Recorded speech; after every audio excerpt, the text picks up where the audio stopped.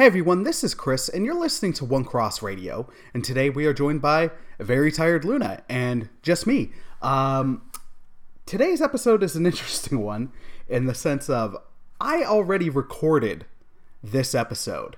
But any of my fellow podcasters, you might know, sometimes when you record, you catch an audio mistake, and sometimes you can do a quick cover-up. I could not with today's episode.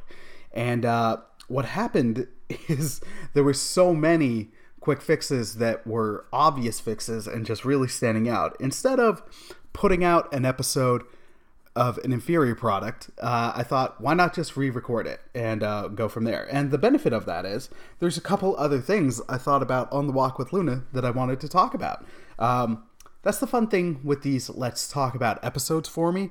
They are the audio successor to the old collection with thoughts posts I'd write for the website. It's kind of a catch-all, so instead of like diving deep into one particular topic, it's the quick, or not even a quick dive. It's let's share some thoughts on a number of different things. It's kind of a catch-all. You'll also notice today we did not include a video component. That's because I just got back from the walk with Luna. I'm very sweaty, and a sweaty Chris is not fun to look at. I know I try to avoid looking at sweaty Chris at all costs, so I thought I'd spare everybody. Also want to give some awesome shout-outs, which I will at the end anyway, but still, as always, to our dear friend Hector Mirai from Faith and Fandom, and the always awesome Redeemed Otaku team. You guys are great. Looking forward to your next episode when it comes. And Nick, who I unfortunately don't see as much anymore, thank you so much for your comments and encouragement and prayer, man. I really, really appreciate it. And then, of course, as always, to my boys, Dave, Hal, Caleb, Steve. You guys are great for whenever there's some needed prayer requests. I love you guys. And then, of course, as well, for the great increased chats with Mike, Tommy, Christian, and Darko. Love you guys. Actually, while I'm on the shout-out train, also, Jen and Matt from Redeemed Otaku. Sorry, not Redeemed Otaku. Cardboard Koinonia. Sorry, guys, I'm really tired. Jen and Matt, I love you guys. You've been such great prayer warriors for One Cross Radio, 2099 One Cross Street. Me, Jill, and the entire family. Love you guys. And I also know Redeemed Otaku at points they've asked for what they can pray for, so thank you guys. You guys are wonderful. And anybody I missed, no, it's not that I'm trying to dodge you. My entire family is amazing. Dave, Mom, Jude, you guys are wonderful. Sam, Pete, Pip. See, now I'm going down the shout-out rabbit hole. All right, on to today's topic. If I missed you, know that I value you and love you guys. So on to the first part of today's topic. About a month ago at this point, it was D23, and we got the announcement of more Marvel shows, some of which I am super, super, super excited for. First one, sorry for the yelling, but we did it, Gus! We're getting a Moon Knight show! I've wanted Moon Knight for so long. Hal Willis, who was the most recent guest on the Ask a Pastor series, and we posted his episode in December. It was the last episode before we went on our Christmas break. Hal actually is the one who introduced me to Moon Knight, because Hal and I we knew each other in Sunday school when we were kids, and then as things happen, you drift apart and life happens, but then we really reconnected because we were getting baptized at the same time. And then we started hanging out more. We started hanging out with Steve, and the obvious geekdom and love of comics was there. And then Hal had asked me if I'd ever read Moon Knight, and I was like, who? I've never even heard of this cat. So Hal introduced me to Moon Knight, who's a great character. He gets a bum rap of being Marvel's Batman, which is a disservice to Moon Knight, and debatably a disservice to Batman. The similarities are they're both rich white guys who fight crime with martial arts. That's the extent of it. Like that is the beginning and the end. Oh, I guess, and they got butlers that help. But Moon Knight is not on Batman's level as a fighter, and Batman does not have the severe mental health issues that Moon Knight does. And Moon Knight has gotten much more vicious than Batman at points, because at certain points, Moon Knight just straight up kills. Or in a great but very gritty run in the early 2000s, which was my introduction to the character, used sharp knuckles on his fist and, or I think cut Bushman's face off. I don't recall Batman ever doing that. But later Moon Knight runs, his first run with Marvel Now was really good. Jeff Lemire's take on the character, I haven't had a chance to read, but I've heard nothing but good things. Actually, the guy, Rob, who does Comics Explained, he, even in the past, was in the camp of Moon Knight is Marvel's Batman, and the character didn't appeal to him. Jeff Lemire's run is what won Rob over. So that speaks volumes to me. But also, I've heard really, really great things, because it really dives in to the mental health aspect of that character. Because, what's the cliff notes? How can I sum this up? Moon Knight becomes basically the avatar for the Egyptian god, I think, of vengeance. I might be wrong. Or of the moon, Khonshu. So Moon Knight at points does have powers, but then those powers get taken away. Moon Knight is Mark Spector, but he also he has various aliases. I'm going to quickly look them up because there's always one I forget. But the thing is, these aliases become personalities, like full-on personalities, and Moon Knight ends up looking like he has multiple personality disorder. Sorry, give me one sec. I didn't know I would dive into this part.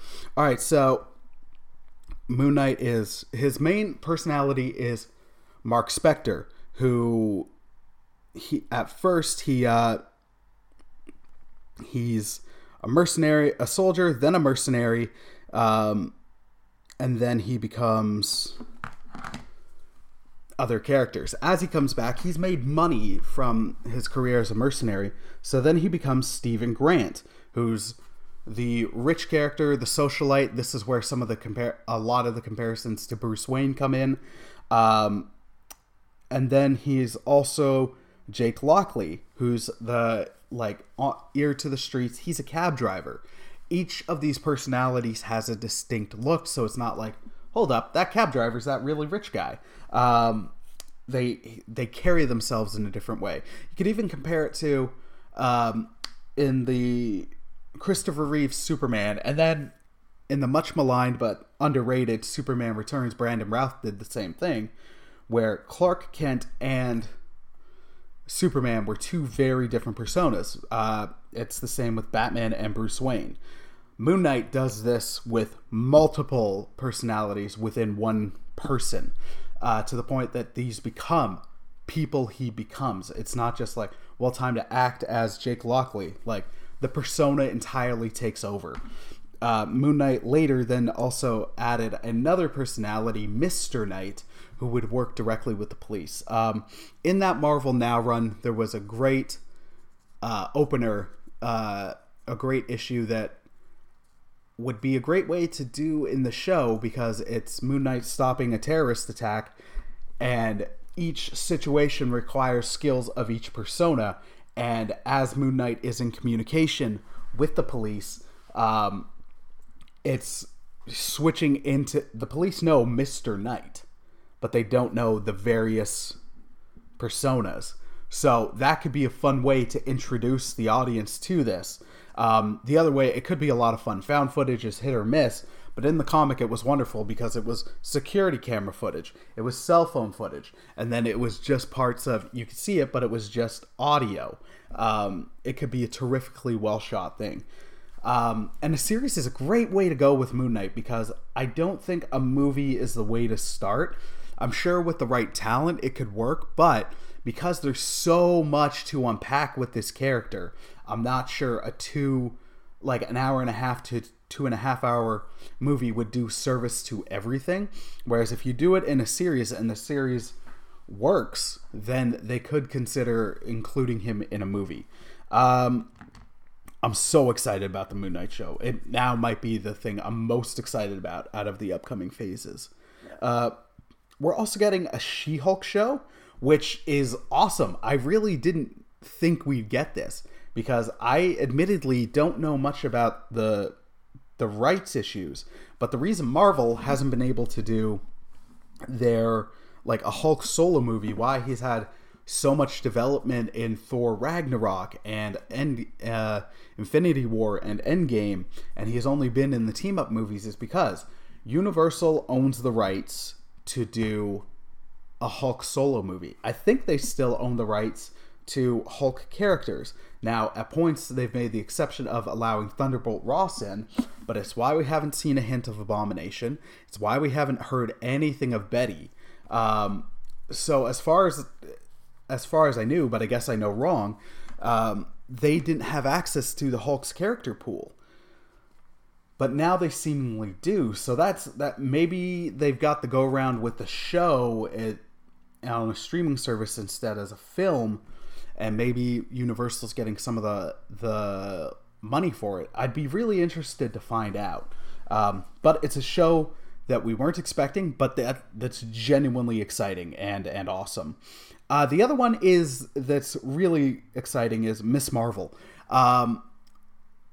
Miss Marvel is very different now than she was when Carol Danvers, the current Captain Marvel, was Miss Marvel. Miss Marvel has shape-shifting ability in the sense of, shape-shifting isn't exactly correct because that's like Odo from Star Trek or the Skrulls in Marvel. She's, I guess, shape-shifting in the comparable sense to Mr. Fantastic from the Fantastic Four. But she's a really interesting character. She is a Muslim American. She hero worships. She writes fan fiction about the Marvel superheroes. She geeks out entirely whenever she meets these other heroes. So there's a lot. She can be the audience insert character.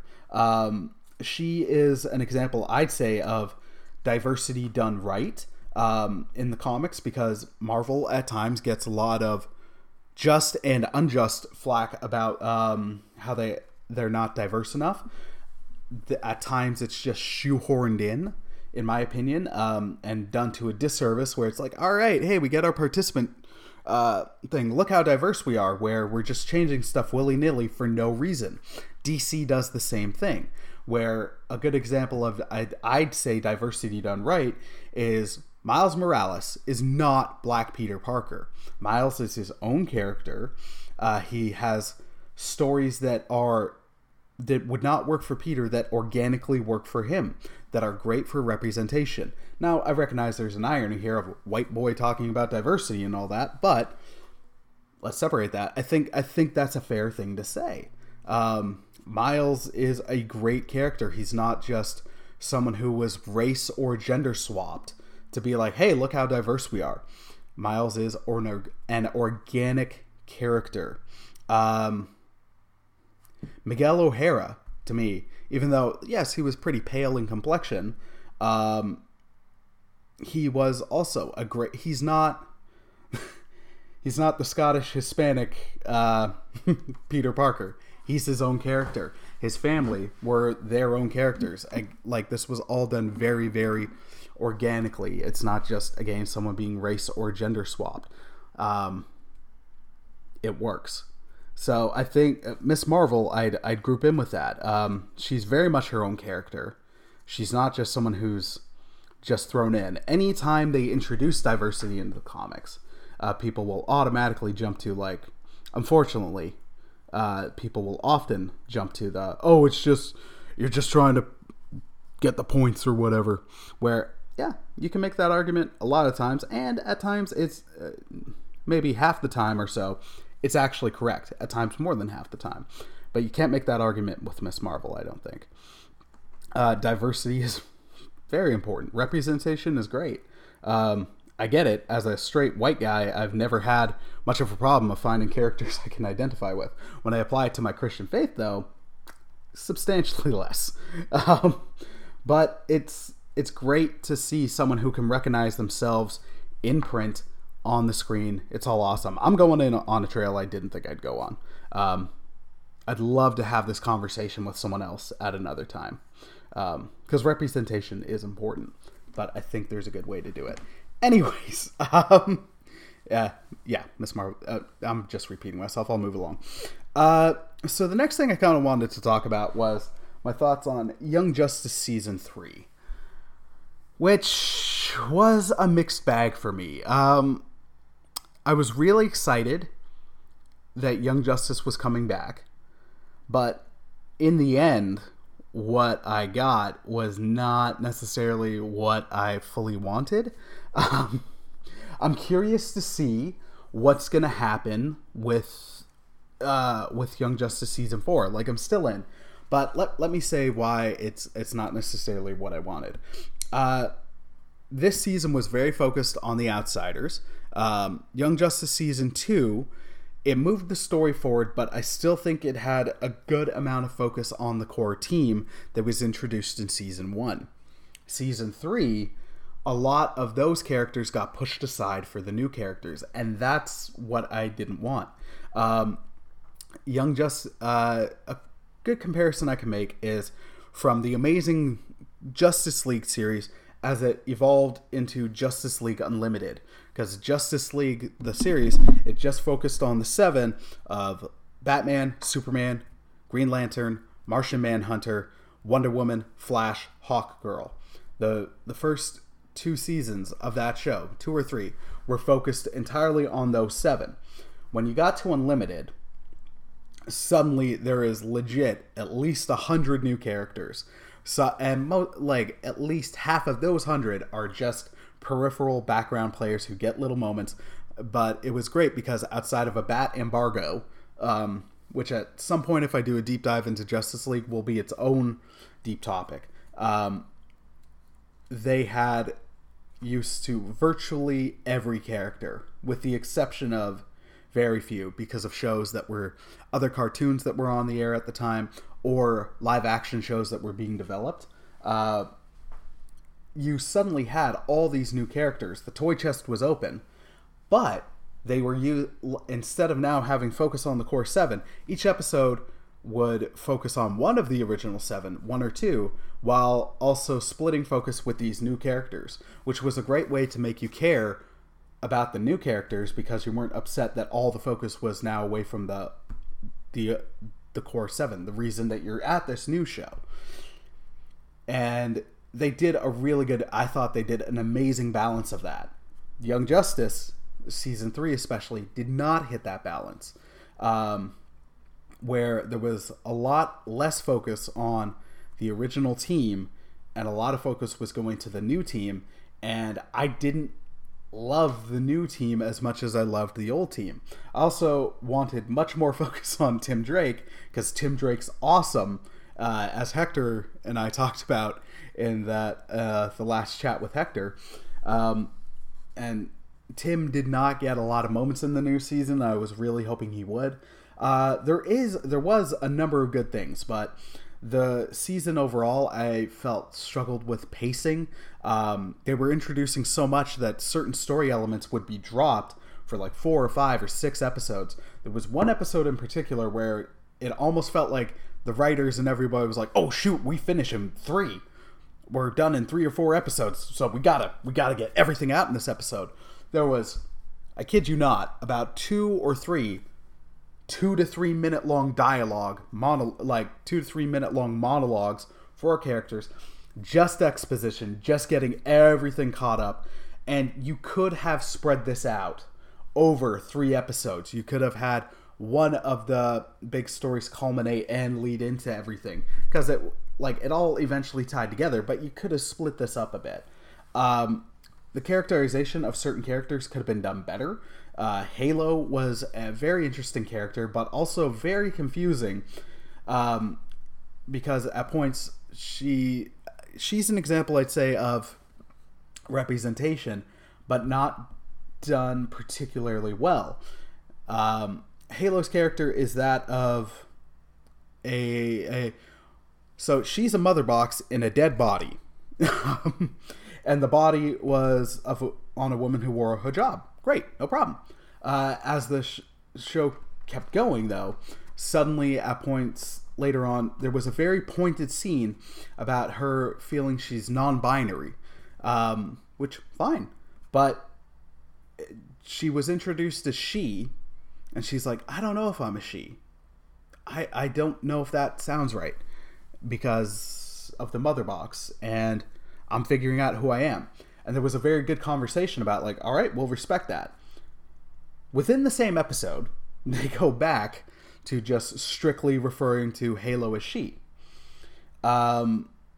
Later, it's suddenly a character is lying to her. I'm trying not to spoil too much. A character is lying to her, and then she's randomly drinking. She's a teenager, so she's rebelling.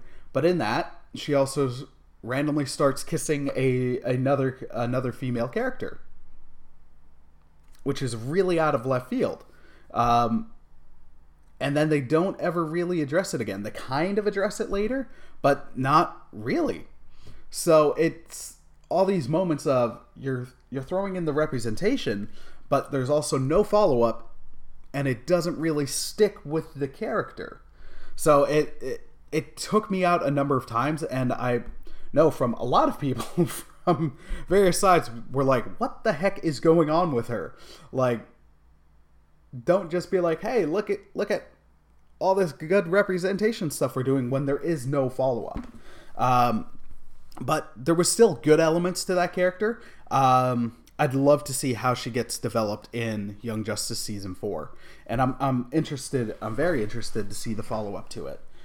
Alright, so next up, I wanted to talk about, it's now an old story, but it's, well, not old, but, so, a while ago, Kevin Smith, who I still find enjoyment out of his work. I don't recommend it often, especially to other Christians, because of how crass and vulgar it can be. Because there is stuff that can I know people who it can really negatively affect, so I don't automatically recommend it. But an example of a film that there's still something I get out of, but even more so the documentary, the making of behind it, is Clerks 2, for example. It has a very, very potty mouth, so I don't watch it often. It's maybe once every 3 or 4 years. But what I can really appreciate it is the heart behind it. Because it is about characters who are in their 30s still trying to find their way and figure out what it is they're doing in life and where they want to go in life and what their goals are, what their dreams are. Who have been like stuck in the day-to-day everything where they're realizing like what's going on. That's something I can identify with. I think that's something most people can identify with. And it's done in a really, really good way. So I appreciate heart behind stories, especially after what the last 5 months of our personal lives have been recently. And this was a really heartwarming story. Kevin Smith is now done filming his next film, another Jay and Silent Bob reboot. But he had years ago, he had been best friends with actor and director Ben Affleck. He actually debatably helped with Affleck's break. He was the first one to give him a lead. Affleck was in every one of Kevin Smith's films, from like Mallrats. Affleck was the lead in Chasing Amy. He was in Dogma. He had a brief cameo in 2 spots in Jay and Silent Bob Strikes Back. One was absolutely hilarious with Matt Damon. I'm still waiting for Good Will Hunting 2 hunting season. And then he was in Jersey Girl and then Clerks 2. And he hadn't shown up since. Because Kevin Smith will often share stories that debatably aren't his to share. So Affleck and him kind of fell out of touch. Last year, Kevin Smith had a heart attack, and he never heard from Affleck, and he assumed their friendship was dead, but he was deliberately not texting him to find out. He's like, ignorance is bliss, and I'd much rather not know that this person doesn't like me or doesn't care about me anymore. So I can't remember the name of him, but there was a guy who, an entertainment journalist who was a huge fan of Kevin Smith's films, and you can actually see clips online of the guy wherever he'd be talking to somebody who had been doing films with Kevin Smith. He'd just throw in a little quick reference to the View Askew movies, where he was interviewing Matt Damon for one movie, and he asked him, like, so when's Good Will Hunting 2 hunting season coming out? So Affleck was doing the promotion for his Netflix movie, and then the guy was like, hey, did they call you for reboot? And then Affleck's like, no, they haven't, but I'm free. So the shorter version is people in Kevin Smith's camp, the producer, Jason Mewes, his like best friend, heard, and they were like, reach out to him, like you should really reach out to him. And Smith was hesitant. He eventually did, and then Affleck's in the movie, but as he's sharing the story, he's like, I got my best friend back. Like, there was this huge hole in my heart that I got back. And there was a great quote that I can't fully remember about how as you get older, you just want to make believe with your friends again. And I'm 32. I'm not that old, but it's a sentiment I really understand. Heck, even with Mike, Christian, Tommy, and Darko, we all realized when we recorded that podcast after we recorded the 3-part podcast, we were all like, man, we've known each other since like 4th grade, middle school, and early high school. Like, even though we're all still friends, we haven't chatted with each other as much. Like, there's not many relationships and friendships like this. Like, we should do this. And since then, we've been like talking a lot more, and it's been awesome. And so, like, that was a really heartwarming story for me. And like I said, and I'm just still not going to get into the details. Like, the last 5 months, or 5.5 months, have been some of the roughest of my life. So as I'm hearing, I needed heartwarming. So as I heard that story, I was like, that's awesome. And it just really resonated because it was going on as well with these other friends who I hadn't seen in a while. And it did lead me to reaching out to others who sometimes friendships just kind of slide. Life happens, but I'm like, no, I need to put more of an effort into this. So that was just wanted to talk about that and how it just hit me where I live. All right, so the next topic is several. It's just Star Trek thoughts. Lately, Jill and I have been revisiting Star Trek in a not a big way, but in a big enough way. I've been watching some great episodes of Next Gen because Next Gen is wonderful. I feel a DS9 run coming in me. I feel it in my bones. I know what's going to happen. But Jill and I have been rewatching Voyager, which is a mixed bag. It's last time I watched through, I was like, man, I was giving it a lot of grief. But there's elements to it that are winning me over. Now there's also parts that, like TNG and DS9, when they do a comedy episode, like, it was hilarious. Voyager, I think when they tried to do lighter episodes that were like deliberate comedy episodes, I don't know if they worked, but the show is hilarious unintentionally. Now, what I mean by that is not when it's trying to be serious, it's funny. Like, it's so bad it's funny. But last night we just watched an episode from the 3rd season called Blood Fever, where a Vulcan ensign is going through Pon farr, which is a Vulcan thing of, like, you need to go home every 7 years. Like, there's an overwhelming urge to go home and take a mate. Well, they're stranded in the Delta Quadrant, so they can't do that. And then he tries to make this happen with B'Elanna Torres, who is a half human, half Klingon, and Klingons are very aggressive. And he starts to mind meld with her a bit, and then it causes her to go through the Pon farr. So there's a lot of moments where it's like her behavior is very awkward, so it's very funny. There's one scene in particular where Vulcans are insanely private. Tuvok goes in, who is the chief of security in a Vulcan. He goes in to talk to the Vulcan ensign, and it's just it's Vulcans being awkward, which is hilarious. But then towards the end, the culmination of the episode is like B'Elanna and Tom, who eventually get married, like, Tom, you need to help her. And then they leave. But when they leave, they legit just walk like 4 feet away and hide around some bushes. Like, it's just really, really funny when you pause to think about it. There's a lot of great comedy in Voyager. At one point, I will say, there was one line that was delivered that was definitely intended to be funny, and it was hysterical. Janeway can't get coffee. When you watch Next Gen, Captain Picard is a huge fan of Earl Grey tea. He always gets from the replicator tea, Earl Grey, hot. Janeway always gets coffee, but she can't get coffee, and the replicators aren't working, so she can't use the rations. And then basically there's some stuff in the nebula that could give them power where they can get coffee. And then she's dramatically and seriously like, there's coffee in that nebula. And I get you, Janeway. I understand. But I'm enjoying revisiting Trek a lot. But I'm also doing it in other ways. Reddit, for example. I really enjoy Reddit, but the internet is a hive of scum and villainy. So there is good and bad on Reddit, but thankfully when you set up a profile, you can block the bad stuff.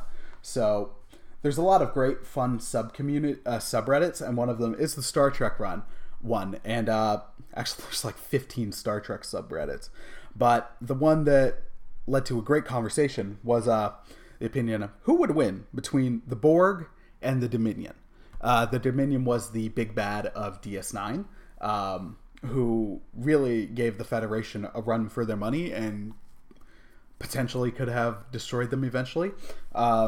Or the Borg, who, in my opinion, is the big bad of Trek, the best big bad of Trek, bar none. So it's been fun to go through that conversation of like who could win, because both nearly beat them. The Dominion come from the Gamma Quadrant. They're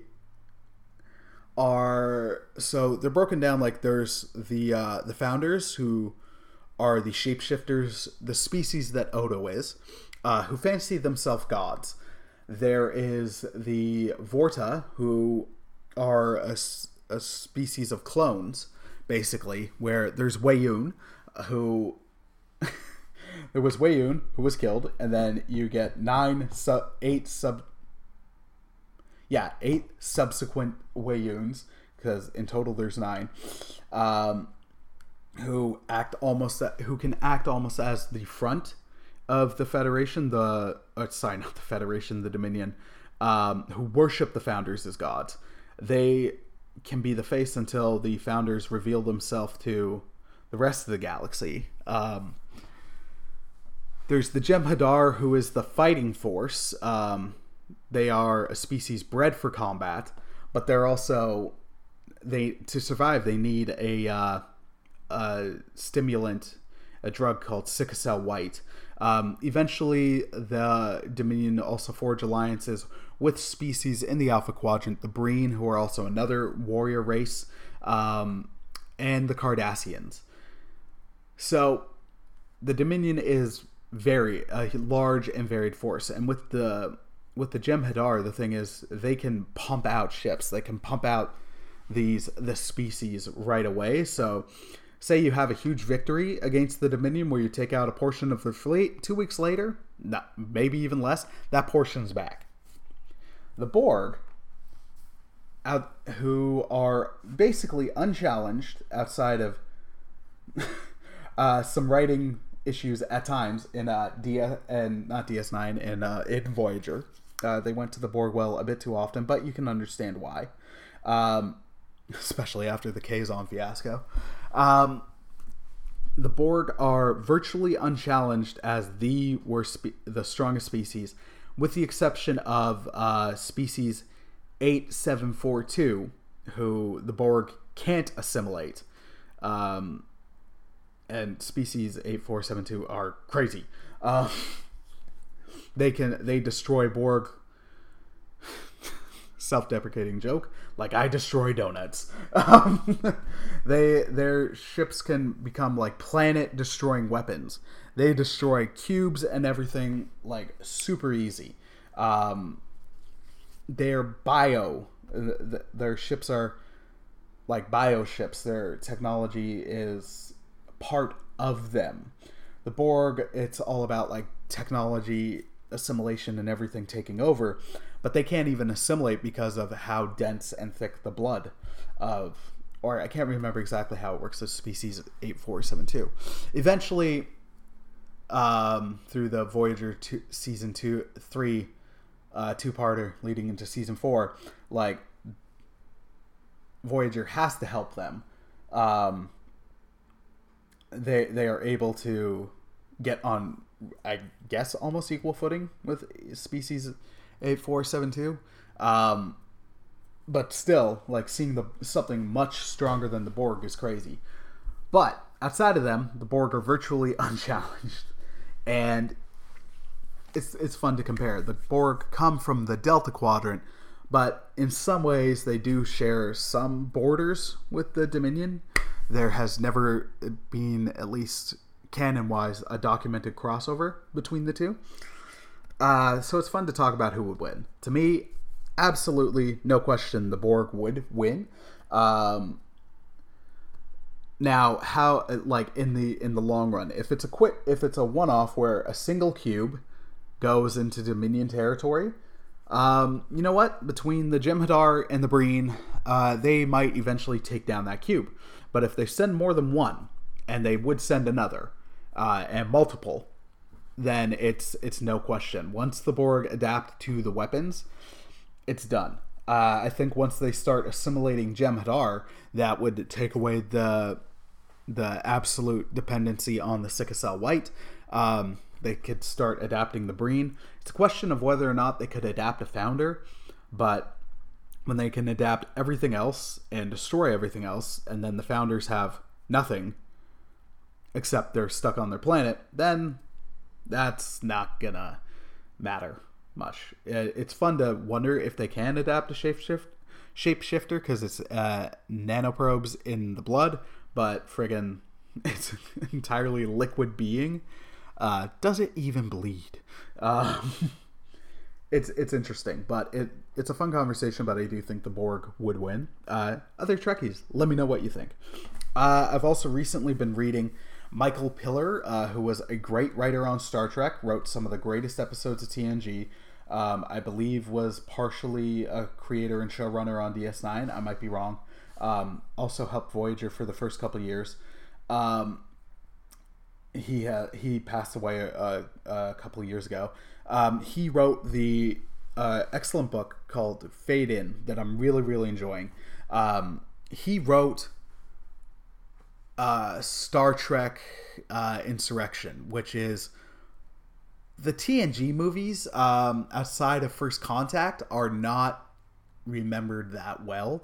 Generations was a mixed bag. At one point, the amazing episode Yesterday's Enterprise was considered the premise for a movie, and I was like, diggity dang, that would have been awesome. But then how can the timeline is different, where it was almost like, shoot, we should have done Yesterday's Enterprise as the movie instead. Generations was what it was. First Contact is one of the best Trek movies. It's tied, and its position changes for me from time to time, with Wrath of Khan as up there in the best Treks. Nemesis was a great film budget 2-part episode. It was a mixed bag. It was like I still enjoy it, but it's not perfect. In the book, though, there is what is Pillar's first story pitch, And to me, that was much better than the movie we got, where it really would have leaned in on the Fountain of Youth. There would have been a character named Joss, who was half Romulan, half Klingon, which would be abhorrent to Worf, who they would establish why he's on helping out with the Enterprise and not on DS9. Would have tied into younger Picard, would have tied into an old friend of his. It really would have leaned into the Fountain of Youth story. It would have shown why Picard was rebelling a lot more. It would have leaned into how the planet that has the stuff that like causes the de-aging, the essential Fountain of Youth, why it leads to these tendencies more than Insurrection did. It also would have done a great part of the thing they were trying to do is also show like the awkward growing stages between the Federation of the TOS timeline and movies and the Next Generation Federation, where there's a marked difference between what the expectation of command is from Kirk and what it is from Picard. So that would have been great to really explore. It wouldn't have been 100% perfect, but even though I enjoy Insurrection, as I was reading through that, I'm like, oh my goodness, that would have been, I think that could have been a great movie. It was not pursued on the first draft. I don't even know, I would have loved to hear Patrick Stewart's thoughts about it, but it wasn't even, the first draft wasn't even pitched to Patrick Stewart, because it's like, the main producers we're finding like you're saying that like we're really focused on how old they are. We're saying this commander is old, and the only time they're interesting is when they're getting young again, which I did not feel as I was reading the thing. I'm like, I get what you're going for. It's youthful exuberance. It's rediscovering who you like, parts of who you were, but in who you are now. I think it could have been a great flick. If you can, you can find the book online for free, but you can also purchase it. It would be, and buy online for free. I don't even mean pirating. I mean, it was not allowed to be published for a long time, so Michael Piller put it up for free. You can still find it, I think, on his website or other official websites for free, but it has since been released in a payment form. Check it out. It's really great. The other thing I do want to say, I do want to recommend to check out is a great documentary about DS9 called What We Left Behind. It was a documentary done over a couple of years. I don't often like documentaries. My joking answer is because I get enough of life sucking and humanity being terrible through my job. So when I don't need to watch documentaries about drug cartels and murderers and stuff. Get enough of that in my line of work. But I do enjoy documentaries when it's about the making of movies or the making of shows or stuff like The Toys That Made Us or this kind of thing. And What You Left Behind is a great Trek documentary looking at the impact of DS9. You can make the argument at times it's too patting on its own back sentiment, but it's really, really good. There's stuff they could have dived into more because there was at times a lot of behind the scene drama, but there's some really great stuff. It also features like some of the last interviews with Aaron Eisenberg, who passed away this past week, who played Nog on the show. It looked at what would have been the hypothetical season 8, how it would have started. It's a really, really good documentary. I'd really recommend picking it up. You can find it on iTunes. Standard definition is $9.99 to buy. There is a Blu-ray. There is a DVD. It's well worth a watch. There's some other good Trek documentaries. Another one I'd really recommend is Chaos on the Bridge, that looks at the very, very drama-filled first 3 behind-the-scenes issues of the first 3 seasons of Next Generation.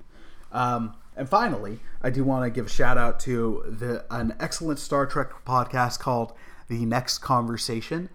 They are going through the Next Generation episode by episode. To any Christian listeners who are interested, at times they do swear a bit, so if that's something that can negatively affect you, maybe skip it. But if that's not something that does negatively impact you. I find it to be a great podcast. The first part, they did the episode on the first part of the Outstanding Best of Both Worlds episode, and it was hilarious. I never realized how much I want a parody of that episode and how ripe for parody it is. And it could be the funniest Trek parody ever. Yeah. So that is today's episode. Final thing I want to include is some prayer requests. Please keep my family in prayers. And please keep some friends. I don't know if I have their permission to say their names. So I've got some friends who are potentially moving to Europe next year. I've got some friends and family who are going to do missions work also in Europe.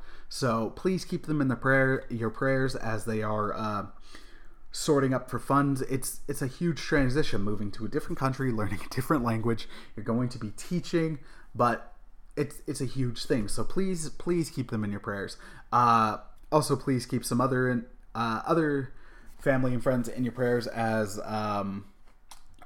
they are a couple of people I know have recently proposed to get married, which is amazing. Please keep them in your prayers. As for the engagement period and the eventual wedding, and also please pray for other family. Again, I don't know if I have the permission to say the name, so I won't. Who have recently got married, which is awesome and exciting. But it is a big transition. It's a huge change. Marriage is wonderful. It's amazing. It is a big adjustment. So please keep them in your prayers. For me as well, my health is a bit up and down. Even though I'm coming out of 5.5 months of just getting my butt whooped emotionally, there's still some anxiety issues and mild depression issues where there's certain days where it's just incredibly rough and it's a really down day. But there are some potential changes in life coming up as well, as I'm just figuring out some stuff. So please keep all that in your prayers. I hope you enjoyed today's episode of One Cross Radio. As always, I do hope this, even an episode like this, somehow, some way, my constant prayer is that it points you towards the love of Christ. Jesus is incredible and amazing. I cannot describe how wonderful and awesome he is. I hope that if you don't know him, that this podcast and website still points you to him. And if you don't know him, I hope and pray that you'll consider asking your Christian friends about Jesus and looking into Scripture and the love of Christ and the love of God. All that being said, I hope you have a wonderful day. Thank you all for listening. Thank you all for all your support. And God bless, my friends. Take care. Peace.